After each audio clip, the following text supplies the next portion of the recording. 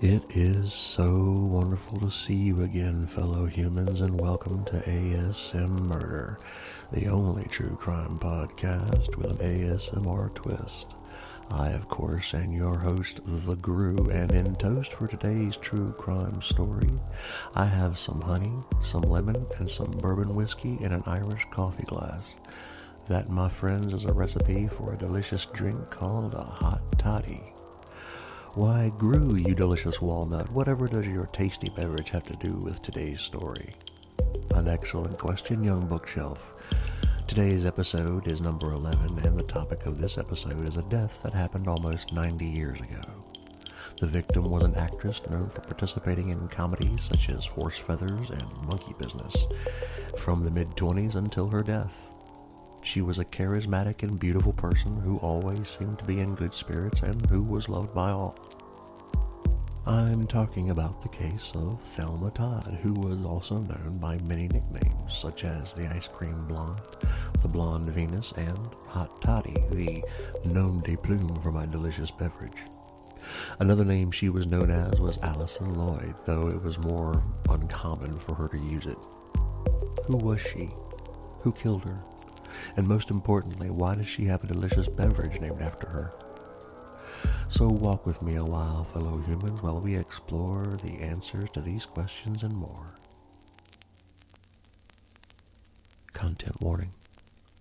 Today's episode contains graphic content not suitable for some audiences, which include mentions of physical abuse and abusive relationships, descriptions of a crime scene, and the state of a dead body. Listener discretion is therefore advised. Thelma Alice Todd was born in Lawrence, Massachusetts, and was a bright student. Her father was an important businessman, a respected merchant, and a perennial alderman. When she was 15, Todd worked in a dime store, but clients were so dumbfounded upon her beauty that her boss had to fire her. Her nicknames seem to make sense now, don't they?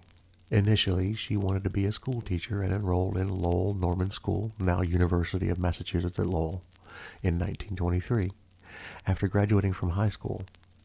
While studying, she won some money working as a model, and Todd entered beauty pageants in her late teens, was crowned in 1925 Miss Lawrence, won the title of 1925 Miss Massachusetts, and even got the attention of the Elks Lodge 65.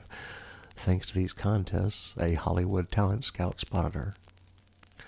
She was offered a slot at the Paramount Players School in New York City, where Paramount Studios trained would-be actors in things such as acting and manners. Out of the 16 members of Todd's class, the most renowned people were her, Josephine Dunn, and Charles Buddy Rogers.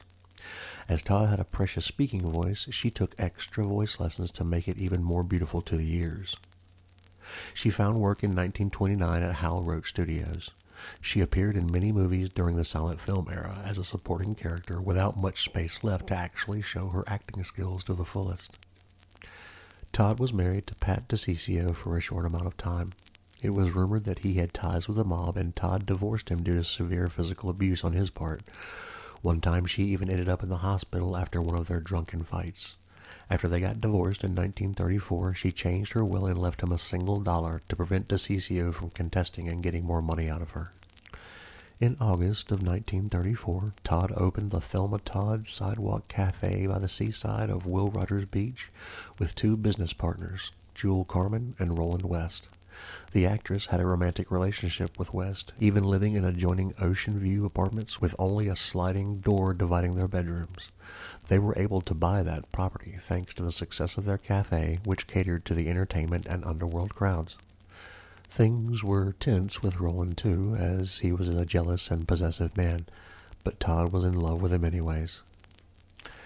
The morning was cold, yet sunny when Todd's body was found. It was December 16th, 1935. Winter was just around the corner. She had a mauve and silver gown on, plus a mink wrap and multiple and pricey pieces of jewelry. Todd was found slumped over the wheel of her 1932 Lincoln Phaeton convertible inside a garage next to Sidewalk Cafe. Her maid, May Whitehead, was the one to find her around 10:30 a.m. She tended to drive Todd every weekday to her job, and Whitehead even thought the woman was sleeping and tried to wake her up without success. The actress had her eyes closed and her head inclined towards one of the car's doors. Whitehead went directly towards Sidewalk Cafe, where she spoke with Charles Smith, who had been Roland's assistant film director for years and was now the cafe treasurer. He called Roland via intercom, who was supposed to be asleep, and arrived quickly, dressed up in a hurry and without much care.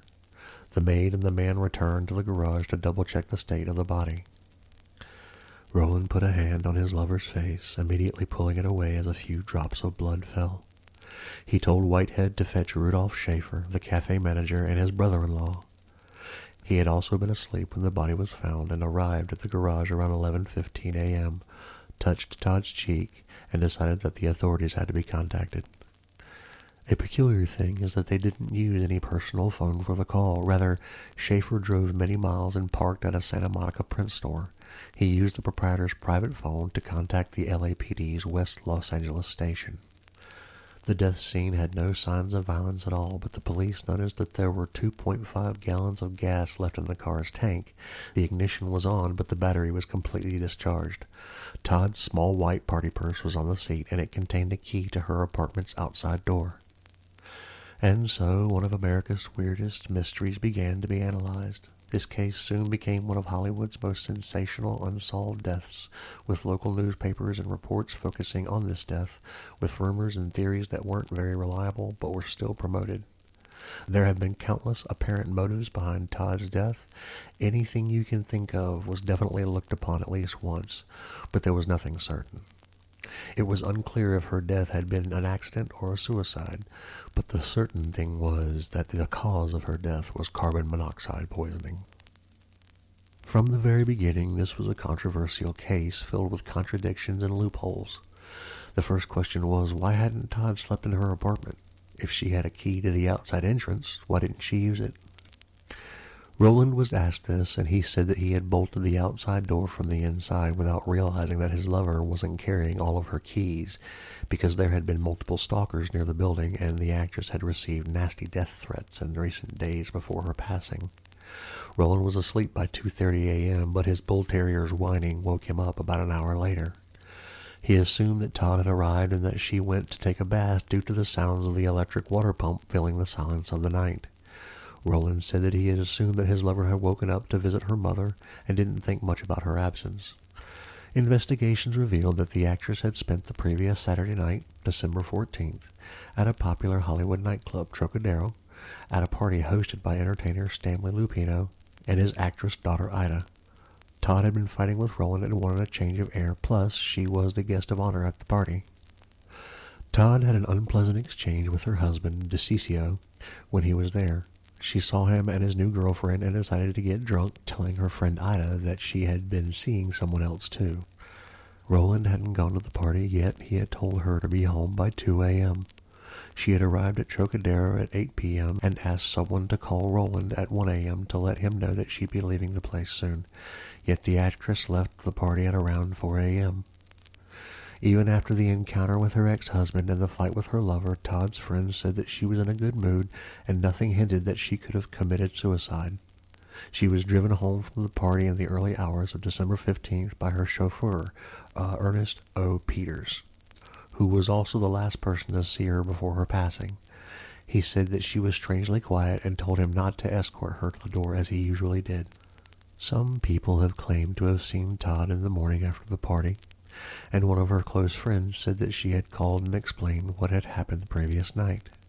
According to the autopsy, this couldn't be true because the actress would have been dead by then. Police crafted a theory. Todd had decided to sleep in her car due to finding herself locked out. Climbing the 271 steps cut into the deep cliff behind the cafe into the garage, she might have fallen asleep before dying due to having too much alcohol in her blood. For reference, 0.8% of alcohol in blood is consistent with the threshold of intoxication nowadays, and Todd had 0.13%. She had had a rough night and had decided to drink to soothe her mind. But this theory was proven wrong by Roland, who said that Todd had a heart condition, plus she hated walking. Though not a single organ abnormality was found in Todd during the autopsy, Roland was very insistent that his lover had fainting spells due to her condition and that her doctor had recommended no extreme movements or exercise. Thanks to this first hypothesis, many more appeared, giving place to contradictions. Some people said that Todd had broken teeth, deep injuries and bruises, but the autopsy didn't reveal any signs of violence on her body. Reporters tried to make their own theories about the crime that led nowhere and were quickly proven wrong. However, new information appeared the day after the crime, information that was kept hidden from the public for a long, long time. More specifically, someone confessed to the crime, yet there were no repercussions for it. But why is that? On December 17th, 1935, Roland confessed to having been the culprit of his lover's death. He was serious and felt guilty about what he had done, but the authorities didn't know what to do. He was an important man after all, and the consequences would have been severe if he had said the right words. And so some detectives went to Roach's studio office looking for advice on how to handle the situation.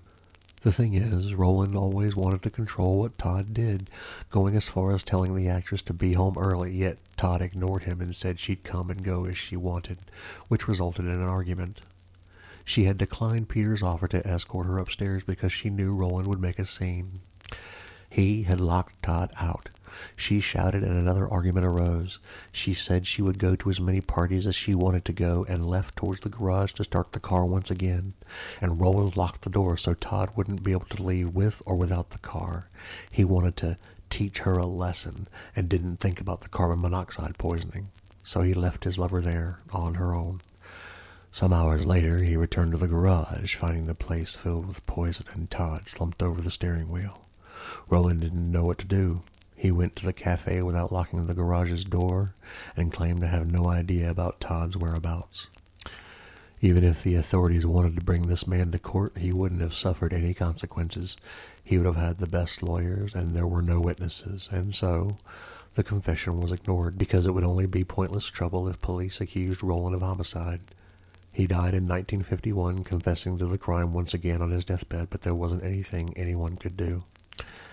LAPD authorities later reached the conclusion that her death had been an accident, being the result of either using the heater to keep herself warm or warming up the car before driving.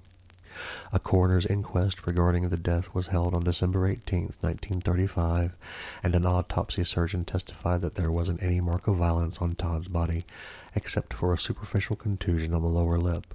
But informal accounts said that there were greater injuries, and so the jury ruled that the death seemed accidental but needed further investigation to discard other theories. A grand jury probe was subsequently held to determine if Todd was murdered. After 4 weeks of testimony, the inquiry concluded with no evidence of foul play, and the case was closed by the Homicide Bureau. It was declared that the death was a suicide, but investigators found no reason for the actress to end her own life, and no suicide note. As the suspicions of the death being a suicide appeared, those who were close to her said she would never do that because she was always in good spirits. There was no solid evidence backing this up. Nonetheless, this is Todd's official cause of death, no matter the lack of supporting evidence. One of the most disturbing facts about this death is that the paparazzi and reporters were able to get close-up shots of the body, and those images were used in newspapers and magazines without anyone thinking about it twice. Why did nobody even try to stop them? And how did they get so close to the body? It's still a mystery to this day, but the truth is, it wasn't uncommon for paparazzi to attempt this kind of disturbing thing. Well, they more or less still are like that, but I haven't seen any pic of dead bodies in recent magazines. This wasn't the case in the mid-30s. This case pretty much led nowhere, even when the culprit confessed. There wasn't much to do against him anyway, as nobody wanted to mess with an important and wealthy man. Todd's memorial service was held at Pierce Brothers Mortuary at 720 West Washington Boulevard in Los Angeles, and her body was cremated. After her mother died in 1969, her remains were placed in her mother's casket, and both of them were buried in Bellevue Cemetery, back in her hometown. They were reunited at last, after death, but still together in the end. Do you think this was an accident, or a crime? Perhaps we might never have solid answers to this question, but we might have our own conclusions nonetheless. It is yet another reminder that sudden deaths can happen to anybody, regardless of fame or class, and that we should keep copies of our keys, just in case unexpected situations happen. It can be life-saving. Well, alas, fellow humans, we have come to the end of yet another episode. I want to give you a heartfelt thank you to you, the listener, who have chosen to spend your precious time with me. As usual, I want to say that it was a privilege and a pleasure to spend my time with you today. That was episode 11 of ASM Murder. If you want to catch up on any episodes you missed, or if you just want to hear more of me in general, you can go to my website, murderpod.net. That's MURDERPOD.net. You can also find my podcasts on Spotify, iTunes, Google Podcast, and Stitcher. If you enjoyed what you heard, I'd love to hear your thoughts. Also, I'm in the process of uploading these episodes to YouTube, so if that's how you prefer your grew, I will be there to serve. Until next time, fellow humans, please be kind to yourselves and be good to each other. Take care.